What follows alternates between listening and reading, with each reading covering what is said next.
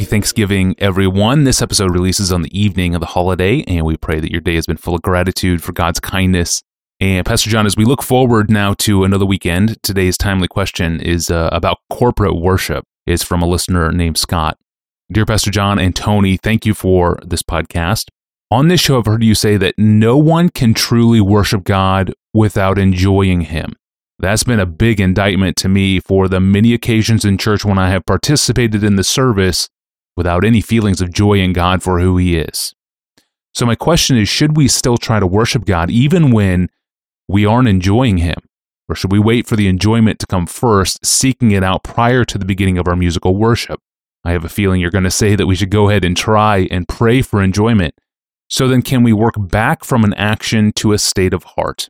That is, can going through the motions of worship produce in us the sort of heart that would bring forth that same worship spontaneously? Pastor John, what would you say to Scott? The short answer to that last question is yes. You can't work backward like that. That is possible if done in the right way. And before I try to sum up what that right way is, let me point, Scott, to pages 96 and 97 of the book Desiring God, because that's where I pose this very question and give it the best answer I know how. So pages 96 and 97, I think it's the most recent edition of Desiring God. In that section, I actually use the moment of worship and the act of our giving a tithe in that moment as an act of worship when I don't feel like it. Should I give a tithe when I don't feel like it, as the plate is coming down the aisle and I have to choose whether to do that act of worship because I ought to and I don't feel like it or not? But instead of just rehearsing what I wrote on those pages, which seems cheap, let me come at it another way and use another analogy. I have been really helped by a couple of books by Edward John Carnell, who used to teach at Fuller Seminary over 50 years ago and died just before I got there as a student. But some of his legacy remained, and in his really amazing book called Christian Commitment, and if you can get it, it's timeless in its penetration. So Christian Commitment, it's called. Not what you think, probably, when you hear that phrase. He says this: suppose a husband asks his wife if he must kiss her goodnight. Her answer is, you must, but not that kind of must. What she means is this, and I'm still quoting Carnell. What she means is this: unless a spontaneous affection for my person motivates you, your overtures are stripped of all moral value. End quote. So this is like me saying no one can truly worship God without enjoying Him. He's saying no one can kiss his wife with any moral value if it doesn't come from a spontaneous affection rather than simply, I guess I have to because that's what husbands are supposed to do, like tithing or singing a hymn in church or whatever. That's the analogy. But now let's analyze what Carnell says a little more closely. He doesn't give the whole truth here. What he says is basically right, I think, but he points to the truth. The wife says, yes, you do have to kiss me goodnight. In other words, it is for a good husband a moral obligation. And what she means is that showing outward affection for a wife is what a husband ought to do. He ought to do that. No outward affection, failure of duty. It's a duty, and he ought to do his duty, and she admits that. But then she makes the amazingly penetrating observation that there are different ways to perform a duty, and some are empty, and some are full. Some have moral value, and some don't have moral value.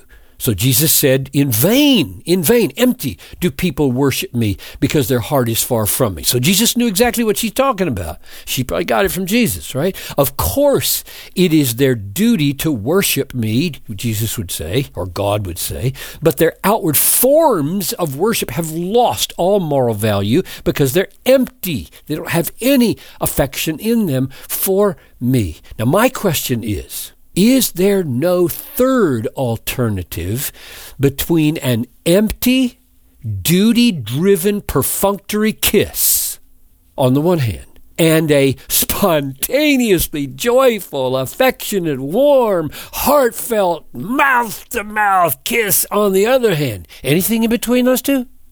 And Scott's question is it possible to work back from the kiss that doesn't have affection to the kiss that does have affection? And I said, yes. Can the act of kissing without affection be a proper step toward kissing with affection? So Scott's raising the very question I'm raising when I wrote those pages and right now. Is there a third kind of kiss? And I would argue that there absolutely is a third kind of kiss between a mere perfunctory, empty, emotionless kiss on the one hand and a full-blooded, romantic, affectionate kiss on the other hand. And that third kind of kiss, while not having the robust, full affections of delight and cherishing, nevertheless is not the same as a mere perfunctory, empty, hypocritical, emotionless kiss. So what are the marks? That's the key question I think he's asking, and I'm asking. What are the marks of this third kind of kiss or third kind of act of worship on Sunday morning? Here they are. Here are the marks of this good kiss, which is not all it should be. And I say good because it's not fake. It's not hypocritical. Number one, the heart behind this kiss does not say, oh, well, it's the action that counts. Feeling doesn't matter. Husbands are supposed to kiss their wife. I'll just do the act. The heart behind this third kind of kiss renounces such a way of kissing. Number two, it regrets the absence of appropriate affection for the wife. It regrets. This is a sadness to him. He does not justify it. He laments it. He repents of it. He's not going to say, oh, it's just because I'm tired or whatever.